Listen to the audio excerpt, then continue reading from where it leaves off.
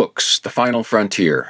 These are the discussions of the podcast Sword and Laser, its continuing mission to explore strange new science fiction and fantasy novels, to seek out new characters and new beverages, to boldly read where no one has read before. Go to patreon.com/swordandlaser to join the mission.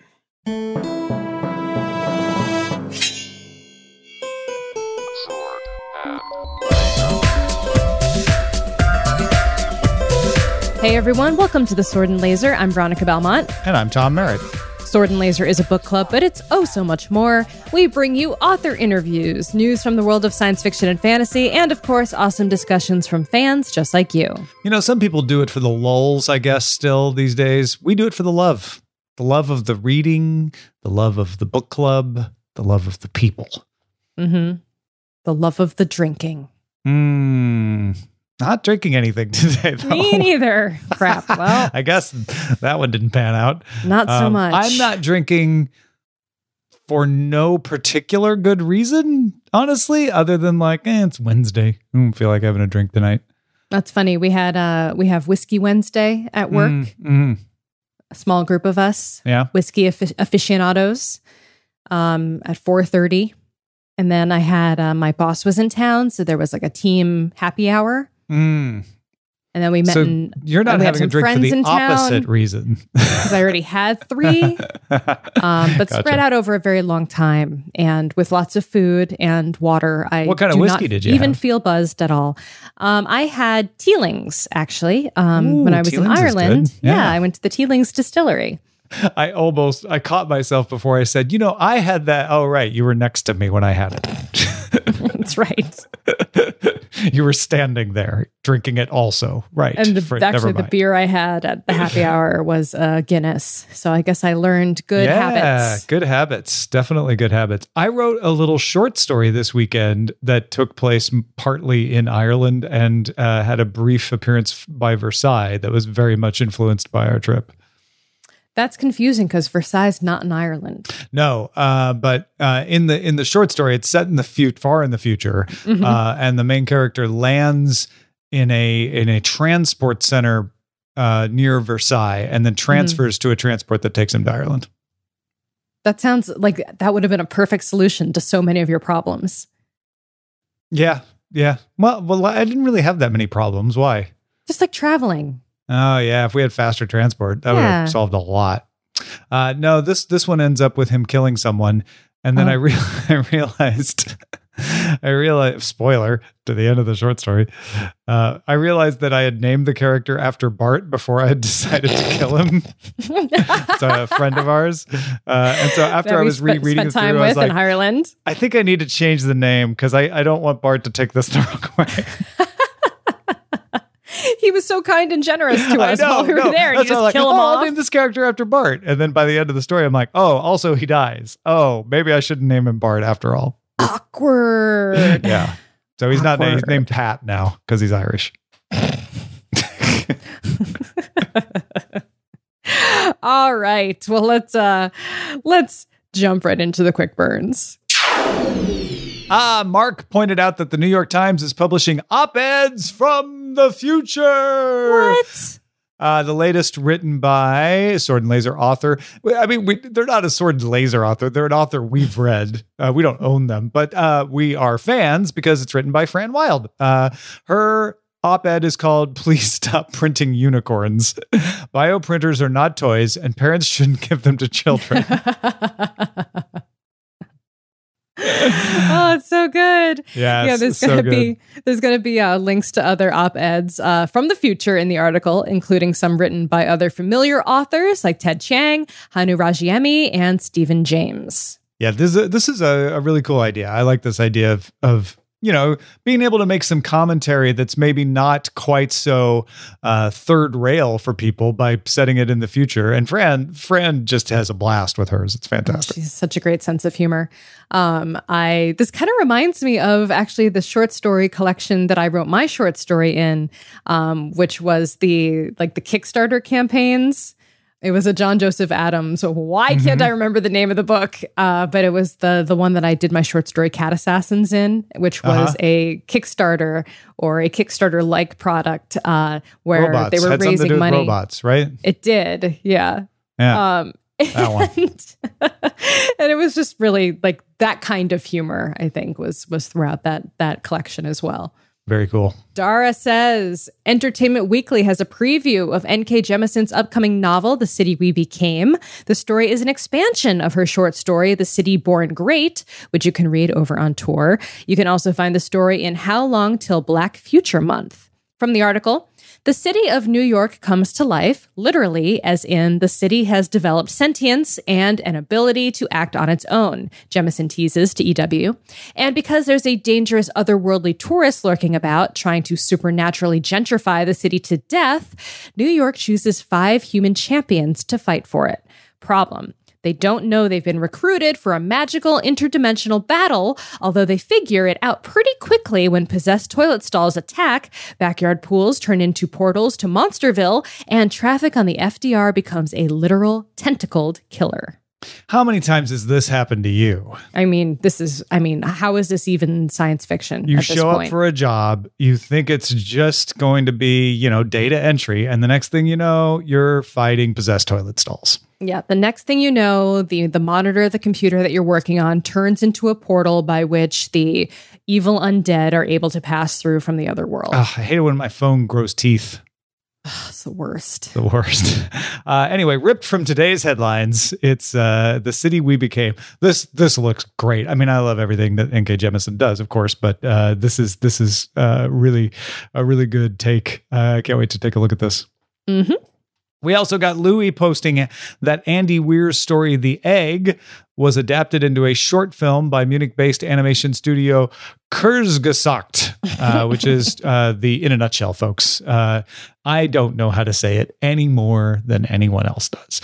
But In a Nutshell is a great way to say it. And In a Nutshell is super popular and pretty cool that they turned Andy Weir's story. What's funny is Brian Brushwood brought this up on Cord Killers this week, and I hadn't watched it, so I didn't know what he was talking about. But he was pointing out that he had meant to show people In a Nutshell as an example of branding, and then got this story instead. Yeah. And was like, well, I guess they're experimenting with things. And it turns out it's an Andy Weir story. That's super cool. That's amazing. Already, this, if I do say so ourselves, this episode of Sword and Laser has made me want to read and buy so many things.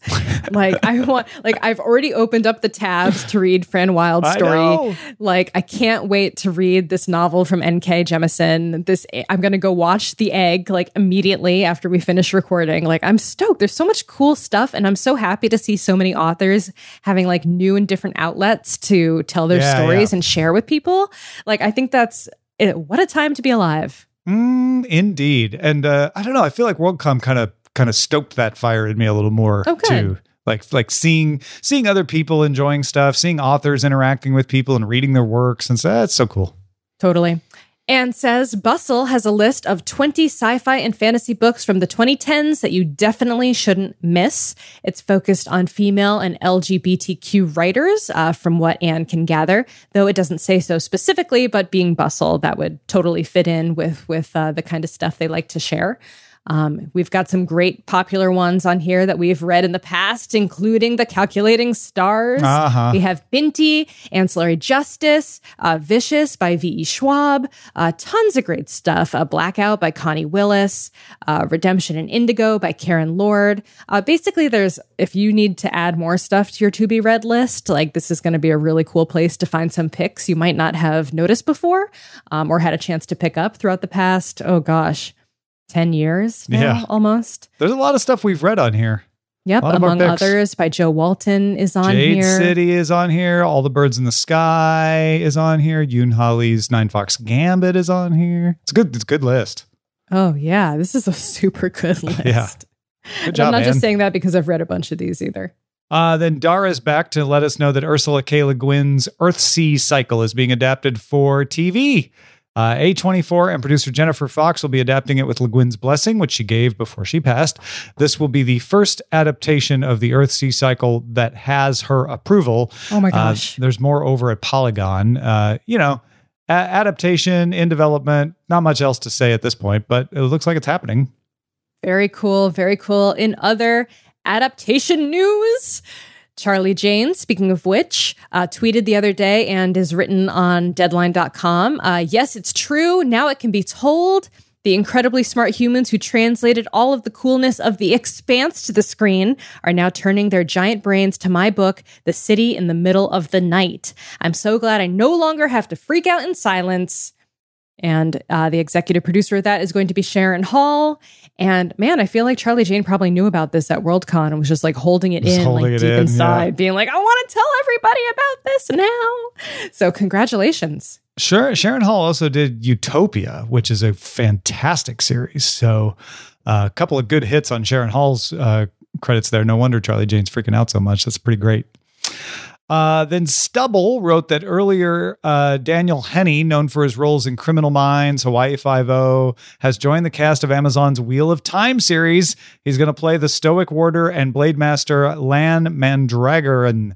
He'll be joining the other cast, which as of yet consists of Rosamund Pike as Moraine and 5 unknown young actors who've shown great acting skills in the few projects they've been in so far. You can see Wotan Prime's Twitter account announcement of Daniel Henney's casting. Hollywood Reporter has an article about it too. And filming is expected to start on this finally on September 16th, exactly 12 years after Robert Jordan passed away. Rosamund Pike, not as many people thought in the Twilight series. Right. Different Rosamund. That's called a callback. No, I get it. I'm picking it up. Don't worry. All right.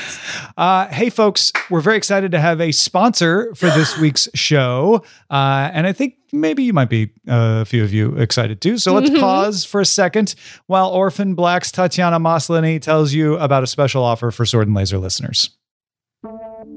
Orphan Black, the next chapter, is exclusively on Serial Box. Serial Box is serialized fiction in synced audio and ebook bundles from best-selling authors delivered to you weekly. Sword and Laser listeners can get an exclusive discount on Orphan Black, the next chapter, by visiting serialbox.com/swordandlaser. She said our name. She said our name. She said Sword and Laser with her mouth parts. In her own voice. In her own voice. I know, that was pretty crazy. That was not a deep fake, folks. No, it really deal. Wasn't. It was a real deal. I when we were talking to them about this advertisement, at one point I said, "Oh, so you want us to read the part about Sword and Laser?" He's like, "Oh, well, you could, or we could just have Tatiana read it." And I'm like, "Do that. That's fine. One, that second one, you could do that. That's better. Yeah, that's pretty great."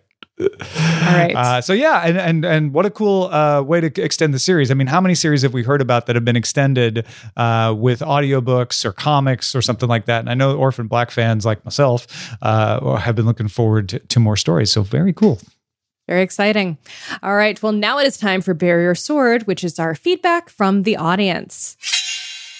Gary, also known as @SeniorGeek49, says, reading Trail of Lightning for Sword and Laser. Want your own Boker? Better hurry. And then links to Amazon, where apparently you too can be the owner of a very fine 7 1/4 inch stainless steel blade. It is the Boker Plus 02 B0 160 Valkyrie knife.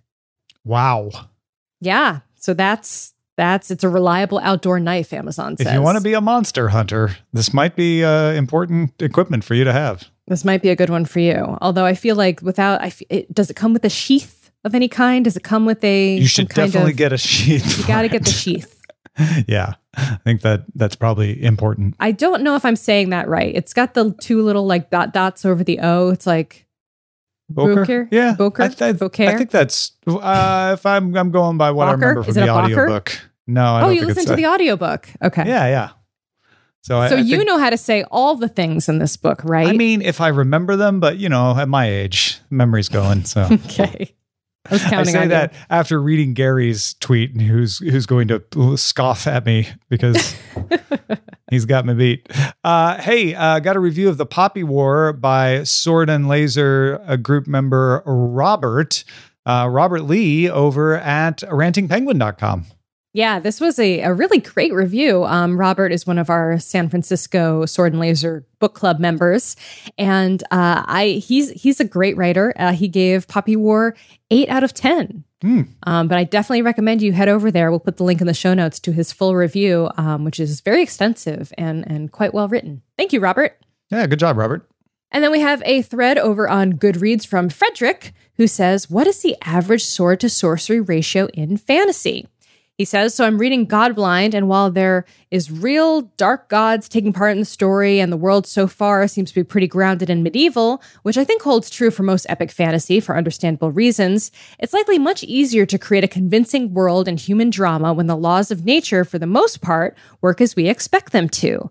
However, it's also fun to read about spell slingers casually bending or breaking the familiar rules of causality, or just following different ones from ours.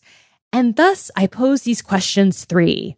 In second world fantasy fiction, do you agree with my impression that low magic worlds are more common than high magic ones? Whether or not you agree, what do you think the average sword to sorcery ratio is in fantasy fiction? And finally, what are your favorite fantasy books or series where magic users, i.e. wizards, sorcerers, Jedi, Ascendai, etc., are an acknowledged and fairly common part of the world? He says, the Wheel of Time and the Mazatlan Book of the Fallen are my 2 default answers. I could name others, but I'll leave it there for a start. Oh, and try to stick to original worlds, meaning please avoid Star Wars or D&D or other licensed novels. So are there a lot, and I know there are some, are there a lot of fantasy books that don't have magic in them? Yeah, so I mean, I know there are some, but I'm having a hard time thinking of any that I read and enjoyed.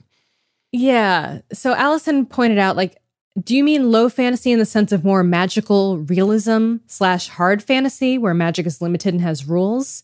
Low fantasy, she says, originally meant fantasy that took place on Earth with Earth settings and structures, while high fantasy meant secondary world fantasy. So in the original sense, I think high fantasy is much more common in epic, heroic, or sword and sorcery type fantasy books.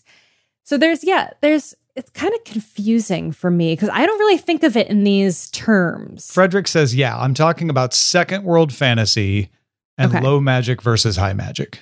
Okay. And then Trike says, I don't think one subgenre dominates. The balance seems pretty even to him. And I don't know how to separate out sword and sorcery into distinct categories as they usually go hand in hand. I would hazard, Trike says, that contemporary fantasy and urban fantasy feature magic over cutlery, since we don't use swords much in modern life. Exceptions, such as the Trail of Lightning and the Iron Druid series, stand out because swords are regularly used alongside modern things like iPhones and pickup trucks. And I have to say also the Kate Daniels series by Ilona Andrews, she also wields a sword. I feel like actually swords are kind of common in urban fantasy for some reason. I have a feeling that all of our talk up until this point has really been beside the point. Okay. I don't want to say pedantry, but it's a little bit like getting diverted. Like, I don't think if I'm reading Frederick right, I don't think he's worried about whether it's cutlery or not. The main thrust of his point seems to be how many books have just a little bit of magic, right? Where most of the rules of causality are followed, and the magic very obviously has rules in which it can change causality, but causality is there, versus the sort of high magic where wizards are all powerful and the rules of the physical world just don't apply. They're all out the window, and I'm Gandalf and I can do whatever I want, right? And I think that's a really interesting question because, like I said, and I started this by going like, well, how many don't have some magic? But that's not even his main point. He's like, do you agree with the impression that low magic worlds are more common than high magic? Yeah, it seems like people who write fantasy, especially in the more modern veins, whether it's sword and sorcery or urban fantasy, tend to want to have rules of magic, right? I mean, it's one of the things I love about the Patrick Rothfuss works is that, you know what the rules are in that world versus just kind of saying, oh, magic can do anything, right? Which is... Yeah. I think we often actually give more credit to a book where, like you said, there's a very clear magical system and rules around that. And we like to say like, oh, we really like the magic system in this book, because we like, it makes sense to us, or it's unique or interesting. But I think part of the reason we like it is because it's understandable in some way. And that, to me, almost makes the world feel more real, makes the fantasy more believable and more like I can relate to it, because there's something like, oh, I could see how this could work. Or, oh, this could, that would be kind of cool if I lived in that world because I could just do this. It avoids the Deus Ex Machina problem. Yeah. Where it's like, well, I guess anything could happen if he can get away with that. Like, why didn't you just kill Hitler? Gandalf is totally OP. Right. So there's things, or you can be like in the world of the magicians, where certain people become very powerful because they break the rules or hoard a resource or do something that's, not typical of the normal magic using set. And so that's, interesting in that regard.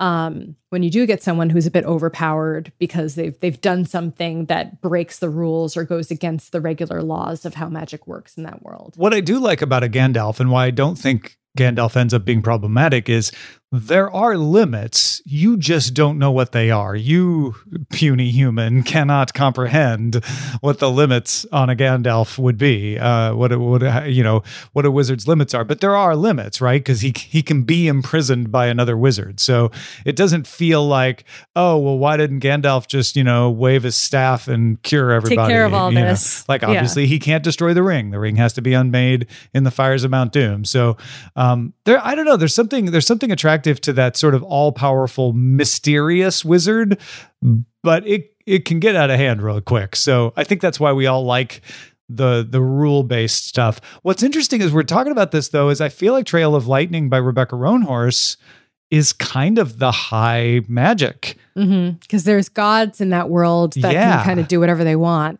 And there are certainly limits to what they can do, but there's not a very detailed system of magic. I'm sorry, I didn't mean to interrupt you. No. I was just saying, as you might describe it. And even in that world, we're jumping into the book talk a little bit, but the clan powers are pretty random. Like we don't really understand how they work or how people are given them. And that feels too like in a more traditional system where you would go to magic school and learn how to use your magic. And some people might be better than others, but everyone's typically endowed similarly with the baseline of magic ability. Let's get into our book of the month discussion, and it will be non-spoilery. If you haven't read Trail of Lightning, unless you're a spoiler purist and you don't want to know that it has magic or anything like that. It has clan powers. My bad. But if we won't spoil plot points or anything like that. Book jacket spoilers only at the worst. I think that the lack of a magical system is not a problem in Trail of Lightning, because I don't feel like any of those gods are unlimited in their powers, right? There's the coyote, who obviously has limits because he has to ask people to do something. There's the god that trained our main character. There's the gods that sort of feed the clan powers somehow, and it's a little bit mysterious how that works and how it might happen, but obviously, it's not something that they can do all the time because it leaves characters exhausted. So there are limits. It's not like, oh, there's no system, and so it's just free for all. But there's no system the way you would have, say, in The Magicians or Patrick Rothfuss, and that's not a bad thing. I guess that's what I'm saying is it's kind of a fun Rock'em Sock'em world because of that. And it really does. It reminded me in a lot of ways of Hounded, of the Iron Druid series, in the way that it incorporates these gods, these creatures from the heavens that are both being worshipped, but also are made material on the earth to cause and wreak havoc and intertwine themselves in the daily goings on of human beings, and to for good and for bad. One thing that I was surprised by this book that I think people may be a little bit surprised is it is not as ecological as I expected from the promotional materials. The ecological disaster that is the basis of this world is out there, and it's referred to. and it seems very consistent, but it's not really, other than providing the setting and the limits of the setting, doesn't really play into the plot at all. It all takes place in the land of the Dinata. You don't venture outside of that, and so you don't really run into the problems with the Great Water that happened outside. Well, so, I mean, it sets the scene. Yeah, that's a good way of putting it. It sets the scene.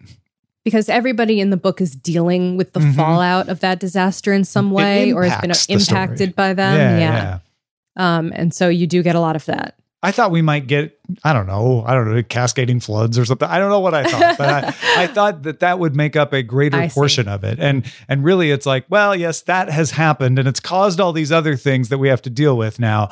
But the main thrust of this story is the return of the clan powers and the presence of the gods and the main characters dealing with her own manifestation of clan powers and her discomfort at that. And there certainly is a lot of metaphor going on in her relationship with the god who trained her, and her dealing with the falling apart of that relationship. And there's a lot of interesting parallels to abusive relationships that are said. With that, it never gets graphic, but that's something you should know, is that you're going to see some metaphor to that sort of thing in there. Yeah, I'm curious to know how I know the next book is out, I believe. I haven't had a chance to pick it up, but I would love to know if they do venture out of the world beyond the wall and see really what's going on out there at some point. Is that what I thought I would get in this book? Is that going to happen in the next one, right? Yeah. Yeah. And when I say I thought I was going to get, that's not a like, I'm disappointed I didn't get it. It's more of a like, oh, okay, I got something different and definitely enjoyed it. Yes. The second book, Storm of Locusts, came out April 23rd. Fantastic. Well, I don't want to talk about the book too much because I don't want to get into spoilery territory. It is still so early in the month, but there's still plenty of time. It's a quick read, so if you haven't started reading it yet, definitely make sure to pick up a copy somewhere. It's on Kindle Unlimited as well, so if you're a Kindle Unlimited member, you can grab Trail of Lightning for free as part of your subscription there. Also, the audiobook is supposed to be great. I've heard people saying they really enjoyed it. I know really you listened to it. So I think that would have been a cool way to read it as well. But yeah, still time in the month. So get on it and join in on the discussion over on Goodreads. Yeah, we'll do the spoilery wrap up on the next show in 2 weeks. We'll say that definitely like Maggie. You like Maggie? Husker. Oh yeah, Maggie kicks ass. She's great. I like Maggie. Kind of got annoyed by Maggie sometimes. Oh yeah, no, she's definitely, you're screaming at her sometimes. Like, what are you doing? What even are you doing? Yeah. Stop being so emo. Suck it up. But you kind of understand why. And in the end, she's tough on the outside, but putty on the inside. Well, and in the end, when the putty starts to come out, she's like, well, screw that. I'm just going to kick someone in the face. That's my, that'll solve this. And it's not like I think that's how we should deal with things in real life, but sometimes it's just pleasant to see a character be like, you know what? Screw it. I'm just going to take care of this. Kicking solves problems sometimes. Sometimes it might, it might make you feel better. That has a candy bar stuck in it. Yeah, but then you break your toe, or it falls on later, you, and then you die. And that's not good. On that note, thank you so much for listening to Sword and Laser. Our show is currently entirely funded by you, our patrons. You can learn more about how to support the show over at patreon.com/swordandlaser. You can also support the show by buying books through our links. You can find links to the books we talk about and some of our favorites at swordandlaser.com/picks. Send us an email at feedback@swordandlaser.com. Our website is swordandlaser.com. All of our discussions happen over on goodreads.com/swordandlaser. And you can call and leave us a voicemail at 415-7-SWORD6. We'll see you next time. Bye. Bye.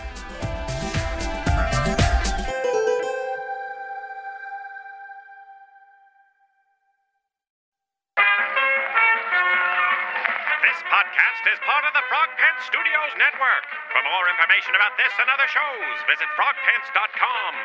Audio program so good, it's like you're there.